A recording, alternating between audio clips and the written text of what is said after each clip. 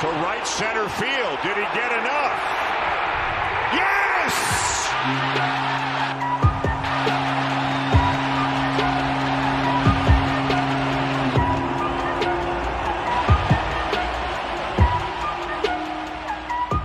How about Bo Bichette bringing us into At the Letters with his big swing on Wednesday night? Dan Schulman with the great call, great atmosphere at the ballpark. Really good to be there, sitting next to you, Ben, witnessing playoff-like moments at the Rogers Center for the first time in a long time. That's awesome. This is, of course, At the Letters, presented by Miller Lite, the original light beer. He's Ben Nicholson-Smith. I'm Arden Zwelling. Today is Thursday, September 30th. We are getting this one out before tonight's consequential game at the Rogers Center, game 3 of what is essentially a playoff series with the New York Yankees here this week. Also going to be a big night at Rogers Center because it is National Truth and Reconciliation Day, so really looking forward to seeing the pregame ceremony and everything that the Blue Jays have planned and just kind of taking that all in. That's going to be really, really cool to see, and man, just looking forward to another night, Ben, of playoff baseball. It's not the playoffs, but it really kind of is the playoffs for the Blue Jays. It's been awesome to see.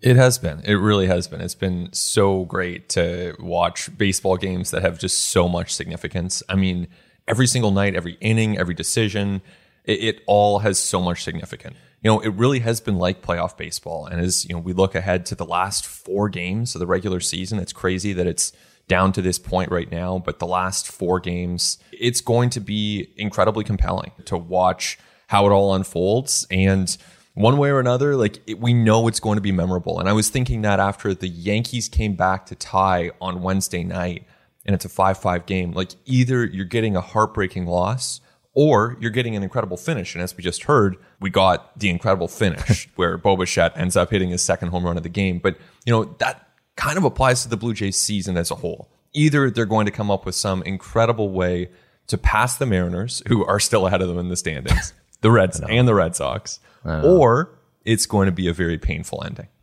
There's a part of me that sort of is cheering for the Mariners just because it keeps chaos alive, right? Just like it keeps the possibility of absolute craziness on the final weekend of the season and perhaps even beyond into tiebreakers on Monday and Tuesday. It just keeps that alive. So it's kind of cool that they're hanging around. Oakland's done now, they're out of it. But there's really only a game or 2 in it between the Yankees, Red Sox, Blue Jays, and Mariners. And here on Thursday, the Mariners are off, and the Blue Jays, Red Sox, and the Yankees are all going to play. It's possible that things will be even tighter heading into the weekend when the Blue Jays get 3 against the Orioles. The Yankees have Tampa, and Boston is going to have Washington. The scoreboard watching is every night. I'm going home and catching the West Coast games. Last night, Dodgers and Padres played a crazy game, in that wild race. You might have the Dodgers winning 500 games this year and playing in a wild card game. Yeah. It's just the best time of year for baseball. It is 100%. And like you said with the Mariners, it's hard to believe, but here they are. And I think that, at this point in the season, teams earn their way to where they are. And the Mariners, we can point to their run differential. They still won those games. They still found a way to win those games. And so I think they deserve credit for being in this race. And, I get that there's a temptation maybe to point to the run differential and, I highlight that difference, which is pretty considerable between the Blue Jays and the Mariners. But look, the Mariners won those games. They're in that spot. So, as much as projecting these 2 teams forward, which team has the most major league talent? Of course it's the Blue Jays. They're way better. They're way better positioned for 2022, but it's not 2022. It's still this current season. And, that adds even further intrigue because for the longest time, we've just been looking at the Red Sox and Yankees as the competition that the Jays are facing. And the run differential is almost irrelevant at this point because really it's the Blue Jays have 4 games left and the Mariners have 3, right? So say the Blue Jays win here on Thursday night and these 2 teams go into the final weekend of the series tied, both at 89 and 70. Doesn't matter what your run differential is over the first 159 games. It's over. Those games been played. That's all baked in. It doesn't matter. It's what's going to matter is how you play over your next 3. and what happens going forward. Like, it's almost like what's in the past is in the past. It really does. Like, it's funny how a baseball season over 6 months of like grinding through like who's going to start tonight, and our bullpen's worn down, and this guy's hurt, that guy's playing left field, and he's actually an infielder, but we have to use him out there. And we're going so far down our 40-man roster, and we're plucking guys off waivers. Like, all this stuff that teams have to do just to get through this slog, and just to get to the same exact place and be this close in the standings and have it come down to the final 3 games of the season. It's great. Yeah, it really is. And, ultimately the run differential that matters is the one Thursday night. Everything else is out the window, right? So it's so cool to see the stakes be that high, and to see every decision play out with such significant ramifications for not only your team, but for the rest of the league, potentially. With that in mind, the Blue Jays have to be very careful as they navigate this. They have to put a lot of thought into every decision. They have to make sure they're gathering all kinds of information because, just to take one example here, Lourdes Gurriel Jr., okay, is he good enough to play? He says he is. Is he really? What do his swings look like? If he can't play, who's the DH? If he can play, what does that mean for who has to play the outfield? And what does this mean for the overall composition of the bench late in games? Is Lourdes better as a pinch hitter option as opposed to, like all of these little things end up having ramifications further into the game. And that's just one example for one team. Yes, and that is foreshadowing to the second half of this podcast. And Ben and I are going to kind of dive into what we think, how we think the Blue Jays should line things up here on Thursday going into Game 3 against the Yankees. We're going to have a piece up at sportsnet.ca as well, looking at some of the decisions the Blue Jays are making going into this game, so you can check that out. But let's just look back very quickly before we look ahead and just look at the first 2 games of this series, because it's a playoff series, so it's kind of you can think of it as Game 1, Game 2, Game 3. Sure. You kind of sit in it and examine some of the things that have happened going back to Tuesday, quote unquote, Game 1, Hyun-Jin Ryu versus Jameson Taillon. I mean, here's the thing with that game. The Yankees were the better team, clearly. The Blue Jays had 2 runs on 3 hits. The offense just was not getting it going on that night. But I think that as the Blue Jays, you can beat the better team if you are getting the luck and the flukes and the BABIP on your side. The Blue Jays weren't getting that. The Yankees were the better team, and they also were getting the fluky stuff with the Anthony Rizzo bending at the hips to flick Hyun-Jin Ryu cutter headed for the dirt into left field, where Corey Dickerson collects it and throws it into Gio Urshela's back. Giancarlo Stanton hitting a bomb off of Trevor Richards' best pitch, which was 15 inches off the ground, literally. Go get a tape measure, and from the ground up, 15 inches, that's where that pitch was. Giancarlo Stanton hit it 420 and he's feet. 6'5", so on him, that's his ankles. That's crazy, right? It's insane what he was able to do. That type of crazy, fluky, lucky stuff was all going the Yankees' way. So the Jays just kind of tip your cap in that game. You're just not our night. We did not show up with the bats tonight, and the Yankees kind of were getting all of the breaks. It's tough to beat a team when they outplay you and also everything goes their way. 100%. And yeah, the Yankees earned it to have Stanton and Judge going at their best. I mean, this is a fun team. Probably not for Yankees fans, but from afar, it's kind of a fun team because they have these huge players who just are so powerful. Joey Gallo standing in left field can basically wave at us in the press box at eye level. They just have these Luke Voit, massive players with so much power, and it's a fun model for a team in a sense. And yeah, when those guys are on, it's really tough. You can see why they are as good as they are. And at the same time, for me, the biggest takeaway for me from that game was seeing Ryu come back, because we were wondering, after 10 days away, he's a Cy Young finalist each of the last 2 seasons, and yet he has really struggled in the last few months. And so it was hard to know what he was going to be able to give the Blue Jays. And I think what he gave them was something pretty good. It wasn't ace level. It wasn't what the Blue Jays were hoping for when they signed him, that he would be at, in the second year of this contract. But A, he was on the mound and healthy enough to go. And B, the stuff was improved. He was up to about 93. There was some more sharpness to the breaking balls, and he was able to locate his changeup at times better. So, you're looking at an overall combination of pitches that plays reasonably well. And that's all the Jays need from Ryu right now. They have their ace, it's Robbie Ray. They have their number 2 and 3, Barrios and Manoah. So Ryu is a 4 on this team, and you need your number 4. And what he gave them that game was, to me, definitely enough for what you'd expect from a number 4. The bar has really come down for the $20 million ace who, like, at this time last year, right? We were talking about the remarkable season that he'd had, and he was heading towards getting Cy Young votes, and like he carried the Blue Jays pitching staff through that shortened 2020 season. And now we're talking about, hey, can you just be fine?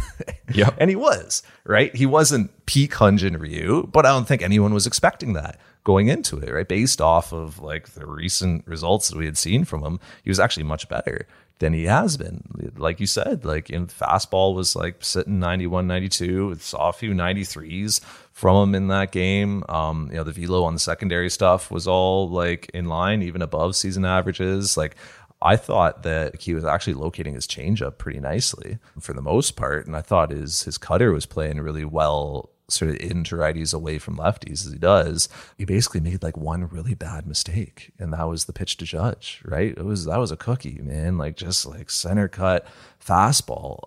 But then like Rizzo gets him on a good pitch. I mean, the hardest hit of the night was like a Giancarlo Stanton ground out. Like it was a pretty good outing from Hyun-Jin Ryu, really. And if Rizzo doesn't serve that ball into left field, like if Rizzo swings and misses at that, as like you would expect a pitch, like don't let anybody fool you into thinking that's like a good approach from Anthony Rizzo. Like you shouldn't be swinging at that pitch, and you should that pitch was like a foot outside the zone, and he had like to sacrifice all of the power from his lower half in order to get his bat to it. To me, that is luck. The fact that he serves that into left field. I know some people will tell you that's Rizzo's approach. That's what he does. Like I don't think that's a good approach in today's game. So Ryu is fine. And, I will hear the argument that like we should be expecting him to be $20 million a year ace level Hyun-Jin Ryu. It's more of like a conversation for like year 3 of this contract, really, and of where to set expectations then. Like right now, you will take what you can get out of Hyun-Jin Ryu. And I think he gave the Blue Jays a chance in that game. 100%. I think for the 2022 over-unders, we can have one about Ryu and really have that discussion about, hey, what to expect here, right? But, in the meantime, it's what can you get from him? And is he better than the next guy up, who would be Ross Stripling? And the answer is yes. So, yeah, I mean, you look ahead to Sunday now, and let me throw this at you, Arden. So You've got regular rest for Sunday, which let's imagine the scenario that this game means a lot, the series finale against Baltimore, because the other scenario is just not as fun to discuss. So if Ryu were to stay on his regular turn, he is that starter for Sunday. Do you have any hesitation about giving him the ball for that game? I don't, but I might also consider bringing back like a Jose Barrios on short rest, or asking Robbie Ray to essentially throw his side session in the game, right? If Robbie Ray's going to go out and throw a 30-pitch side in the bullpen anyway, and we've all heard his sides at Rogers Center where you hear the grunts ringing around the place at 3 o'clock in the afternoon, I might just ask him to do that in the game. It'll depend on how things line up, but I could see that possibility. And look, you don't know if there's going to be a tomorrow, but if there is a tomorrow, then you've got Hyun-Jin Ryu in game 163, or possibly, in a wild card game. So it's an interesting decision. I hope we get to a point where the Blue Jays are making it. That would be really cool. It would be, because, I think these decisions get progressively more interesting for a while. Then they actually get less interesting. Like if the Blue Jays were to make it to the ALDS, then at a certain point, okay, you just kind of punch and play for a few games at least. But when you're in this week, essentially, of one must-win game after another in succession, yeah, the decisions are super, super interesting. And I tend to agree with you. Like, in theory, if for some fluke, the Red Sox are losing and the Jays are actually going into that game with a really good position, sure, no hesitation about throwing Ryu. But I would also have in the back of my mind Barrios, who actually looked really good against the Yankees on Wednesday. Yeah, it would be on short rest for Barrios is the thing. So, you'd have to have a real good plan behind him. You'd have to know exactly how far you can push him. But the other thing is, like with Hyun-Jin Ryu, are you going that much further beyond 2 trips through anyway? Right? Like you even saw it in the start the other night, right? Like as soon as he'd start his 3rd trip, like it was, bullpen's going, like it's, the rope got really, really short. as it should, right? So if you're only going to trust Ryu for 2 trips anyway, yeah, maybe you bring back a Brios who's only going to give you a short start, but you're only getting a short start out of Ryu anyway, likely. Brios, who, by the way, is so dialed in right now. Like when he's throwing like he was on Wednesday night, I mean, when he was perfect into the 5th, good luck, man. Like when he is using, I was kind of like remarking to you in the press box about the movement on some of his like fastballs, which is like, you know, he's always trying to get to his curveball. Like it's probably his, you know, best big league weapon, but like, man, his fastball was nasty on Wednesday and he's just locating everything perfectly. Like he didn't have, you know, huge swing and miss numbers or anything like that. Like, you know, it wasn't like a, you know, like a Jacob deGrom, like 20 whiff night or something. It was just like, I am locating everything off the heart of the plate. Like Garrett Cole was more on the plate than Brios was. Like Brios is everything to the edges, called strikes, you know, like give a little credit to Reese McGuire, who like did a nice job behind the plate of receiving. And clearly like Brios prefers to throw to Reese McGuire at this point. Like that's why he was in there, because I think Brios likes the way that, you know, Reese McGuire receives his pitches, even if you kind of look at the lineup and you're like, geez, like Reese McGuire's bat in a game of this I don't import. Like it. I think it's pitcher preference, man. And I think at that point, the Blue Jays will take it. And Brios was getting called strikes on the edges and his stuff was effective. And look at how well he pitched. So it's kind of like that push-pull of like, you're going to have, you know, 2 to 3, maybe, you know, not great Reese McGuire plate appearances in this game versus Jose Brios pitching really, really well and being perfect. I think it was into the 5th, like as long as he was. I mean, that's the decision. Yeah, and I mean, the results were great, and Barrios was really good. Totally agree with you there. I mean, he has really finished strong for this team after that trade deadline acquisition. He's had a really good second half to the season, and context is everything there too, because, you know, this isn't against the Royals on May 15th. This is the Yankees. It's almost October, and he's still dealing. So give Barrios credit. Now, you know, with the catching thing, you know, and they match Matz up with McGuire often, and then you have, you know, Kirk often with Ray, and you have Jansen with Ryu. I don't know. Like if you go by pitcher preference, then are you really going to start Reese McGuire 2 out of 5 or, you know, 3 out of 10? I don't like that. I just think, you know, especially at a time that Danny Jansen, who's a good defensive catcher, is swinging the bat really well, tapping into his power, OPS over 1100 since he came back from the injured list around August 1st. I'd rather see Danny Jansen there, and I don't really see a strong argument. Like I understand the argument that the Jays have made that you just relayed there, but that doesn't sway me ultimately. I think the Blue Jays are looking at it and saying like our top 5 is legit, right? Springer, Semien, Guerrero, Bichette, Hernandez. Those guys can score a bunch of runs. Corey Dickerson's bat's coming around in a big way right now. Like I think it's 5 of the last 6 balls in play are like 98 miles an hour or harder.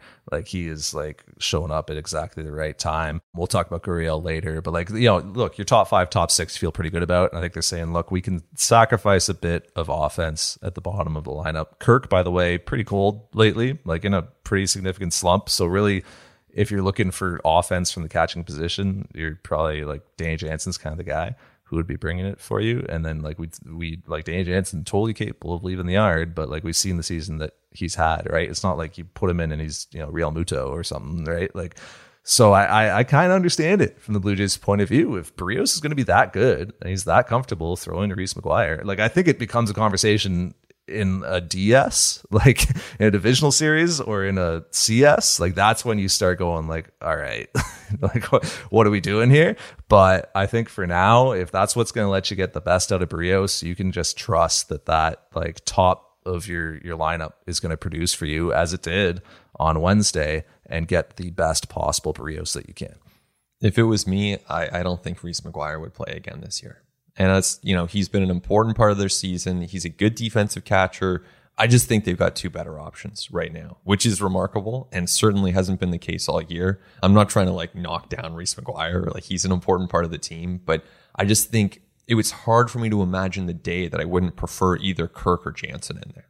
Barrios, by the way, like I don't think that like Blue Jays fans have really realized just how good he is and like what kind of season he's having. He is like top 20 MLB starting pitcher this year. Like he's getting close to 200 innings. He's not gonna. Well, I don't know. Maybe there's a 163 or 164. Maybe he'll get there. Doesn't look like he's gonna get to 200, but he is like right there. Wow, 3.5 ERA. Yeah, you don't realize it, right?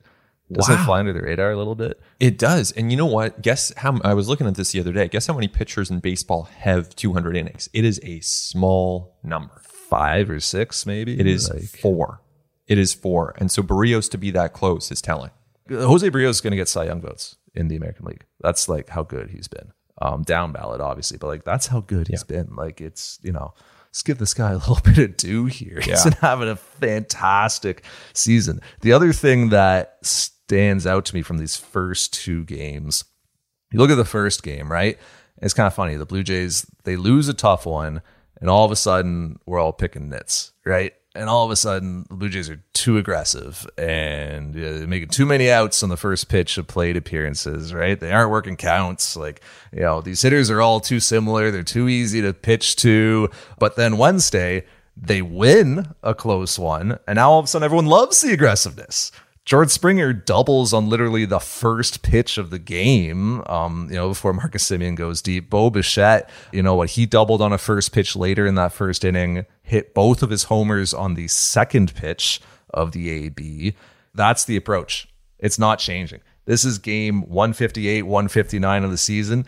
This ain't changing. This is it. The Blue Jays are an aggressive team, and they're going to live and die by that. Like, this is the way they have been built. This is the way that these hitters are productive. This is how Bo Bichette has the phenomenal season that he's having. This is how Vladimir Guerrero Jr. ends up in MVP contention, because he's yes, he can work a count, and yes, he does have very good vision at the plate, but he's also liable to swing out of his shoes at the first pitch of the game. If you're a Blue Jays fan, you don't want more Anthony Rizzo ABs where he's getting fooled by cutters off the plate and trying to flick them into left field. You want guys who are barreling the ball. You want guys who are attacking pitchers and ambushing guys. This is, it's an approach that can lead to some 3-hit nights like we saw on Tuesday. It can also lead to Wednesday. It can also lead to nights where you score 8, 9, 10 runs. It could also lead to nights where it works. It's almost it's game 158, 159 of the season. You're not all of a sudden going to be all right, let's change what we've been doing this whole time and start working some counts. This is what they are. This is what the Blue Jays should continue to do. It's what they're good at. It's what's worked for them. Go out, be yourself, do what makes you great. 100% agree. And I'm glad you brought that up, because I had a couple people ask me after that loss on Tuesday, and particularly that Rizzo hit, hey, is there a case to be made for the Jays to change their approach? And my answer at the time was no. And, I just think this is the team, it's worth remembering, this is the team that has more home runs than any team in Major League Baseball. They have a second baseman who has hit more home runs than any second baseman has ever hit in Major League Baseball. They've got a 22-year-old MVP candidate in Vlad Jr. who's approaching 50 home runs. They are an exceptionally good home run hitting team. It's not like they're up there trying to hit home runs and failing. They are up there trying to hit home runs and succeeding. So that's the literal best possible outcome for a hitter. Let them do it. Yeah. And I should also add to that, if they advance to the playoffs, they're going to have some games where they look bad offensively. And people will bring this discussion up again. And just remember, they are here to hit home runs, and let them hit home runs, even if it means you sometimes swing and miss. This is the approach. It's not time to change it now. And so, I don't expect them to change it either. As Bo Bichette says, I was out there trying to hit a home run. I had a plan to hit a home run, and I hit a home run. And thankfully he did, because we get another incredible game to analyze and watch here on Thursday at Rogers Center. Let's step away, but let's get into that game when we come back and some of the decisions the Blue Jays are facing when we continue on At the Letters.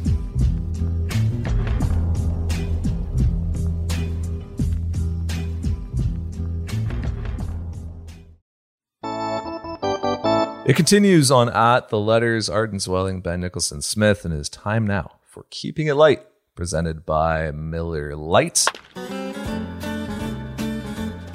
And Ben, this time next week, we'll be thinking about wildcard games, the craziness that we get in those two annual clashes. I'm going to give you a field of the entire MLB starting pitcher database. You could have any guy who's currently an MLB starting pitcher. Who would you have starting a wild card game for you?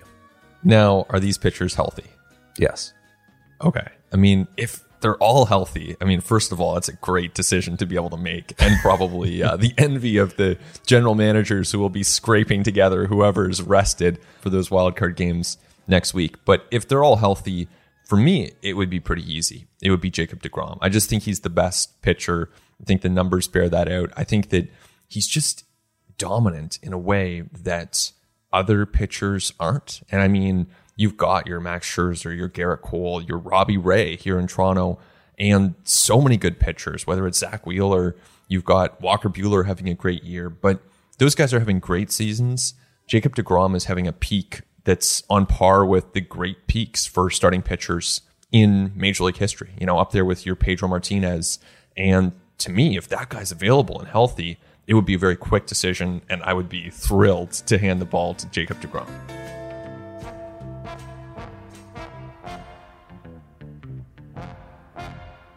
It's very hard to disagree with that because Jacob deGrom is the best pitcher on the planet. But I want to be different, so I'm going to go off the board and I'm going to say Max Scherzer is going to be my guy. And even look, his last 2 starts actually haven't been that great for the Dodgers. But then a couple of starts prior to that, he that one against the Cardinals when he was just untouchable. It's wild, man. He's 37, but he's still throwing as hard as ever, mid-90s. Stuff's still just as effective. And I guess the X factor that Scherzer would bring you in a 1-game wild card playoff is the fact that he is a maniac and insane. Yep. And just that edge mentally is why I'm going to go to Max Scherzer. We've all seen the postseason track record with him, right? It's exceptional. We've all seen him in big games. He won't let you take him off the mound as his manager. He is stalking around. He is staring at guys. The intimidation factor. I want the borderline psychopath on the mound. For me, that's my guy. Yeah, it's a good call. I mean, yeah, you would be thrilled to have Max Scherzer out there as well. What an amazing career. Late, sustained peak for him as well. One more thing with deGrom is if it's a National League game, which, in his case, it probably would be, then you also get the benefit of him hitting, and he happens to be a great hitter as well. So, there are a lot of reasons to like Jacob deGrom. I didn't think about that. The Blue Jays don't have either of those guys, but they do have Robbie Ray going here on Thursday in the biggest game of their season, after the biggest game of their season yesterday and before the biggest game of their season tomorrow.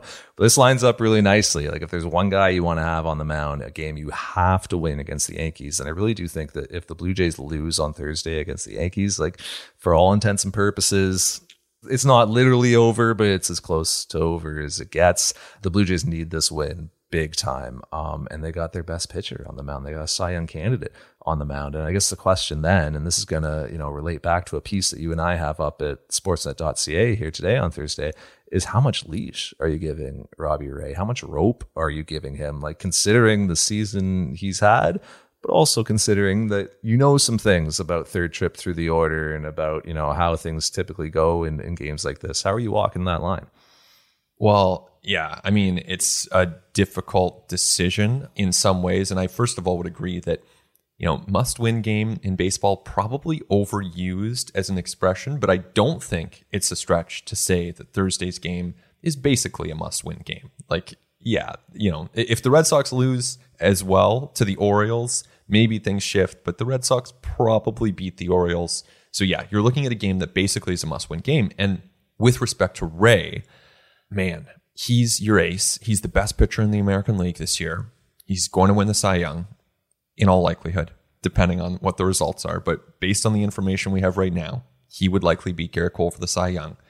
And that's not a guy you're going to be in a rush to take out of the ballgame. You're going to want him to give you 7 or 8 innings in the best case scenario. And I don't think that's too much to ask. It's a lot to ask, but given what he's shown the Blue Jays this year, emerging as you put it, a starting pitcher who pitches like a reliever, and he's better than the Blue Jays relievers.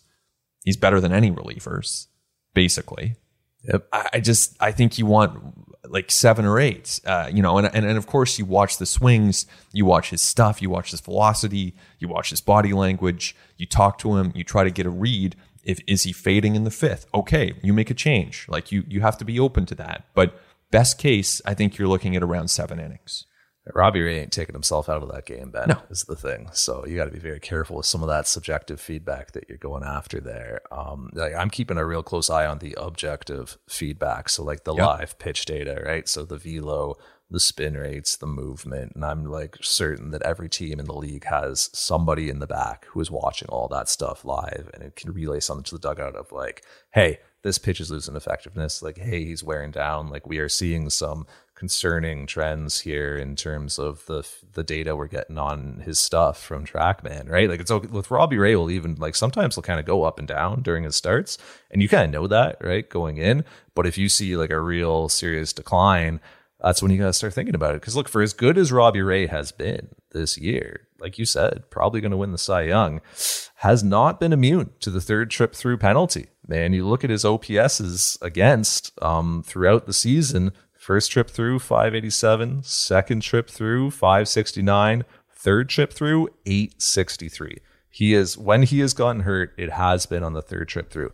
I would have zero hesitation letting him begin his third trip through the Yankees lineup, particularly if like the stuff all checks out and he's getting efficient outs. Like absolutely, of course, nobody has earned more rope this season than Robbie Ray. So I got no problem with him even going a full third trip through the lineup if like everything is cool, he's getting outs, the stuff is still effective, all those boxes are being checked. But what I am saying is that like as soon as DJ LeMahieu comes back up for that third plate appearance, like I'm not letting Pete Walker get too far away from the bullpen phone. You know, I am thinking, like I have my contingencies in place. I know what I'm doing. I'm not hesitating to get someone up behind him if I have to. Like the potential like downside of Robbie Ray seeing that guy getting up in the bullpen over his shoulder and maybe that impacting his confidence.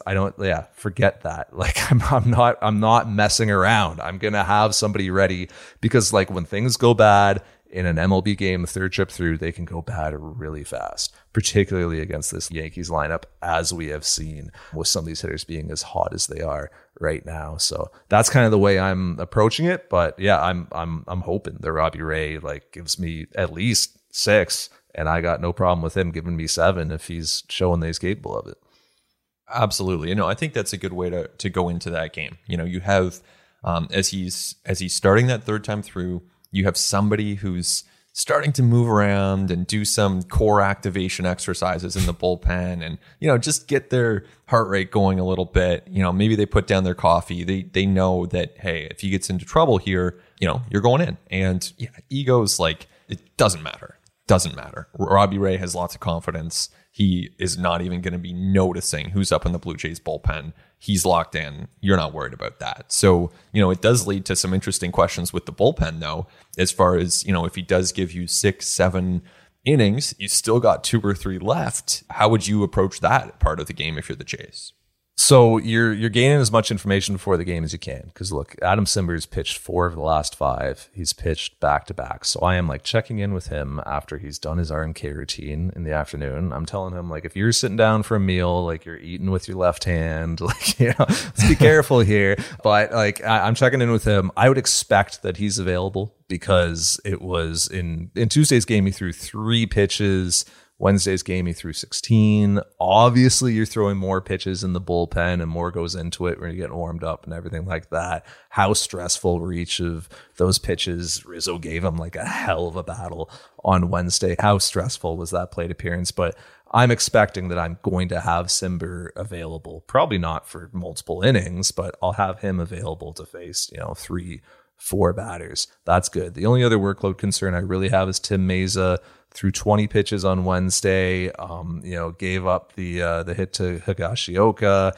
Didn't look his best. He's a little shaky. So just checking in with him, how he's feeling before the game. My leash on him is probably a little bit shorter than it normally would be, but I'm still not hesitating to throw him back into leverage. So those are my 2 guys, assuming they're available, healthy to pitch.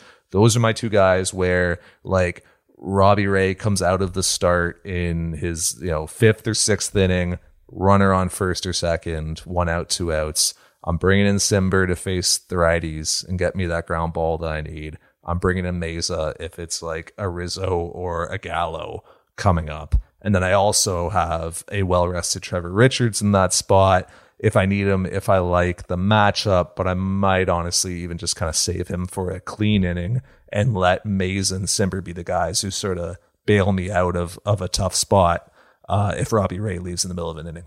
Yeah, I think all that makes sense. Like, with Simber, I agree he's available and needs to be. And, you're not shying away from using him 3 in a row. Like, this is just that time of year where your veteran relievers, they're going to just have to pitch a lot. And of course, they'll embrace that. And that's just what you have to do. So that being said, you're not going to him for an extended outing. It's more so get you out of a situation that's, a bit of trouble. So I think that makes sense. Richards definitely has the chance to factor. So those 3 are available as setup relievers. And then you get to Jordan Romano. And to me, he pitched obviously on Wednesday, very effective through 12 pitches. So he's available. And I wouldn't hesitate to use him for an extended outing if needed. So get to the 8th inning. Let's say best case scenario, or best case is they're up by 7. But good case scenario, the Jays are up by 1 or 2 runs. Let's say it's the Stanton Judge portion of the order. So very good right-handed hitters for the Yankees. In that situation, maybe you have Meza available, but to me, I would go to Romano there if I was the Blue Jays. And if that means Romano has to pitch 2 innings, so be it. He's done it twice this season, so it's not something that he's never had to do in his career. And he's been effective. He's had the chance over the course of the last week to not have to pitch too much. So you could ask this of him reasonably. Of course, it would put him out of commission for Friday, but I think that would be a reasonable ask. And if it's Stanton and Judge in the 8th, I go to Romano. Yeah, I got no problem asking Jordan Romano to give me, 4 outs, 5 outs. If it had to be 6, okay. I'd rather it was 4 or 5, but he was just cold on Wednesday, man. Like, he was just surgical. Like, he just looked locked in, dialed in. Like, he was peak Jordan Romano. So yeah, undoubtedly that is my guy for that late game leverage spot. If it starts earlier, great. In the 9th, I don't care who's winning this game. I think Jordan Romano pitches that inning regardless. Doesn't matter who's ahead. I could even envision a leverage spot in this game for Nate Pearson. And I'll tell you the circumstances in which I could see that. Let's say Tim Meza is shaky again, right? Let's say I bring him in for Rizzo or for Gallo, right? And he's just, he's missing the zone again, doesn't look the best. We've seen it with Meza before. Sometimes his sort of shakiness kind of comes in bursts. I'm going to have Pearson behind him, man. And I'm not, once Meza's faced his 3, I might be going to Pearson there because I just need to get Meza out of there. I need to give myself the best chance of winning this game. I could also see a spot where, say I've got runners on 2nd and 3rd and 1 out, and I've got a righty coming up. I'm not sure I want Simber in that spot because the ball's in play and he doesn't miss bats. It's going to depend what the score is, but if it's really tight, man, if I'm protecting a 1 or 2 run lead, I got runners on 2nd and 3rd and 1 out. I'm bringing in Adam Simber. Yeah, he's probably going to get weak contact, but it's going to be contact. And the ball's in play, so now I am risking, getting BABIP'd in that situation. I might rather go to Pearson, who hasn't been as consistent as Simber in leverage, but who misses bats and gives me a greater chance at a strikeout. And in that spot as well, I've got first base open. So if Pearson gets on the mound and he has a little trouble finding the zone, I at least have that little bit of cushion. There's risk there. Absolutely. Pearson is not as proven in those spots this season as Simber is, but I think in that spot, I really need a strikeout. I really need swing and miss, and I might be going to Pearson over Simber.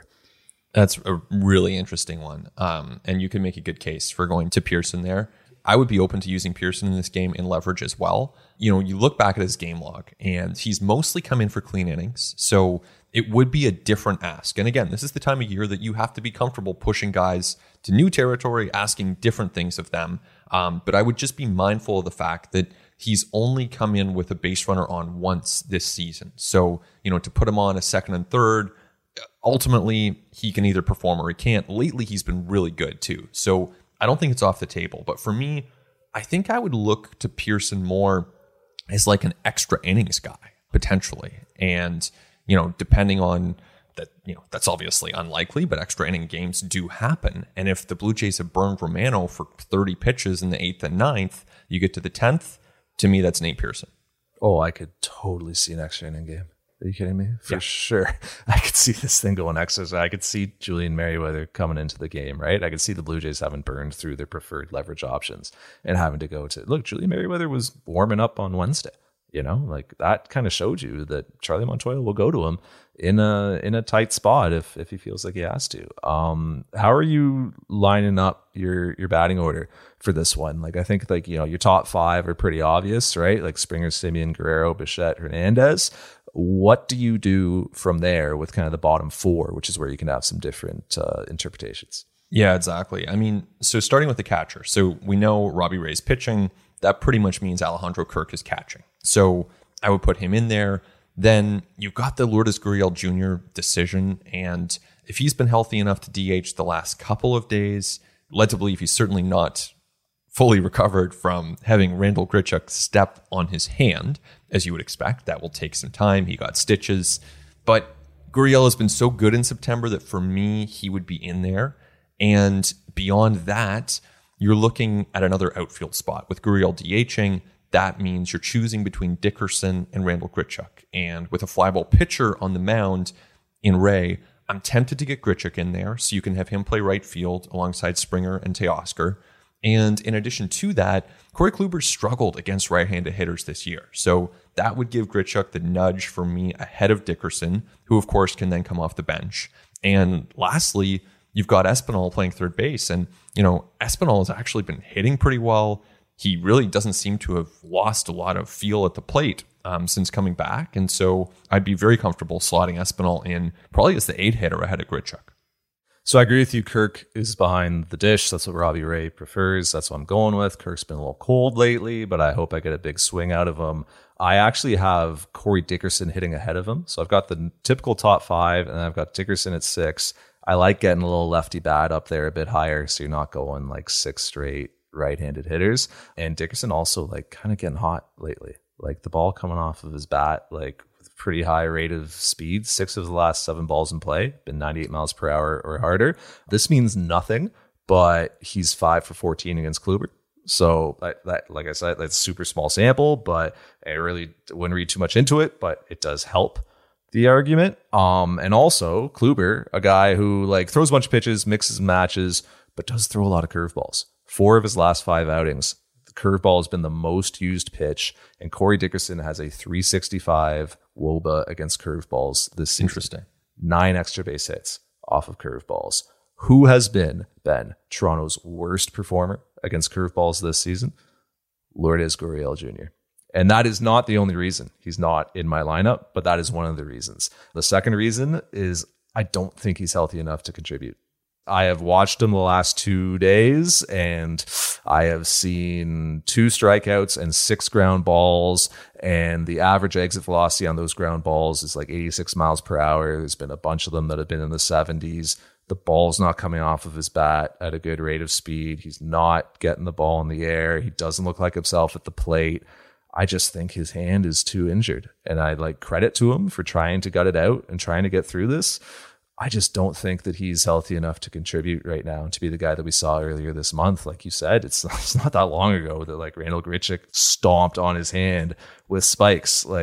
It's nothing against him. I just don't think he can grip a bat, effectively enough to do what he needs to do to be good at the plate. So he's kind of out of my lineup. So I go Dickerson, Kirk, and then 8-9. I got Espinal in at 8 as well, playing third base, like the defense. And I just think he's earned it. And I agree with everything you said about Espinal.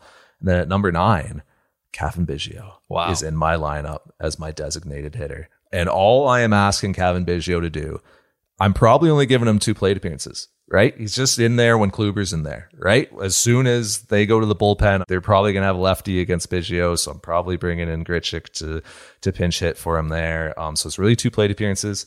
Get on base once against Kluber. That's right. Give me that 500 OBP. Use that selective approach. I know that his Biggio season has not been impressive. It's been a down year for him, obviously, but for what it's worth, the Blue Jays were impressed with the plate appearances that he was taking at AAA before he got called up. I know the results weren't great in those plate appearances, but they were impressed with the swing decisions and with the things he was doing at the plate. Get on base once, man. That's all I need. Get on base once for Springer, Simeon, Guerrero, Bichette, Hernandez, right? Be like that leadoff guy in the 9 hole It's just 2 plate appearances. He's not in the field, but that's the way that, I'm rolling the dice on Cavan Biggio being able to walk once against Corey Kluber out of my number 9 spot. And that's how I'm lining it up. And that would be his first major league plate appearance in like a month or 2. Yeah. Good luck. A big ask. I think you did kind of convince me on one player there, and it'd be Dickerson. I think, when you look at those numbers against Curves and, what was it, 5 for 14, something like that. Against Kluber, yeah. I would actually, having heard that argument, I think I would swap out Lourdes and make Dickerson the DH. So let me, just for the record, actually, the record on Sportsnet.ca says differently, but for the ATL listeners, they will know that Arden convinced me to swap out Gurriel, get him out of there, put Dickerson in. Yeah, I just don't think Gurriel's healthy enough, man. Like, I think he's trying, right? But it's just, he didn't miss that much time, right? And I just don't think that, like, he's got stitches in his fingers, and, like, it's in a really tough spot with his fingers, too, like, right where he's gripping the bat. And I just think you look at the results these last 2 days, it's too bad. I hope he gets healthy enough to contribute on the weekend, or certainly into the postseason if you get there. But I think right now, a must win on Thursday, just considering what we've seen the last 2 days. I don't have him in there. Randall Grichuk doesn't make it into either of our lineups, Ben. No, I would keep him in yours. Right. Right. You didn't swap him out for Dickerson. Yeah, you've got Grichuk. So I took out Lourdes because I think defensively, that outfield, if you have Teoscar, Springer, and Grichuk, that's a pretty good defensive outfield. And with Ray out there potentially getting a lot of fly balls, I like the chances of saving a run or 2 that way.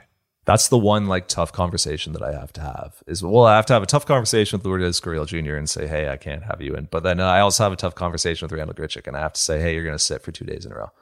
And you're basically a bench bat for me at this point. That's what he's been for September. I think that's the realization that's kind of set in there. He's not a full-time player right now. Interesting stuff, man. So much on the line. I cannot wait for this game. It's going to be so cool. In front of a crowd, by the way, in front of 30,000 or 28,000, 29,000, whatever they've had. Should be 45, really.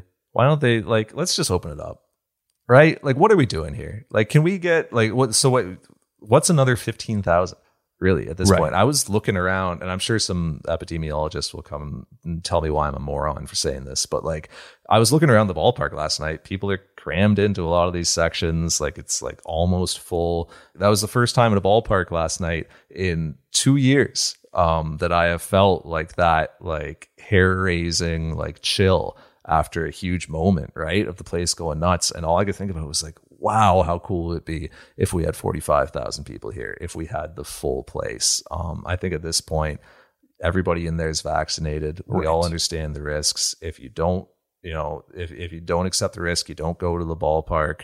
But we're in the new normal now. Like, this is it. 9 out of 10 Torontonians are vaccinated fully. The vaccines work. We can like act like they do and all go to the ballpark and enjoy a baseball game. I just think it's kind of marginal going from 15 to 30. I don't know why they just don't open the entire place up. 30, obviously a great step, and it is nice to have 30,000 people there. But yeah, everyone in there is vaccinated. It's outdoors. Nice having the outdoor baseball feel, and I would certainly welcome the return of more fans to Rogers Center. Yeah, that's what I think should happen. But it's going to be really cool to see it here on Thursday night as the Blue Jays complete what is essentially a playoff series with New York Yankees. Ben will be there. I'll be there. We'll have it all covered at sportsnet.ca as we have it all covered today in the lead up to this game. So I want to thank you for listening to At the Layers this week. I want to thank our producers, Christian Ryan and Nick Andrade. Enjoy this baseball. Live in the moment. This is it. This is really fun, really cool to get to see this all playing out on Bremner Boulevard here in Toronto. And we'll talk to you next week on At the Letters.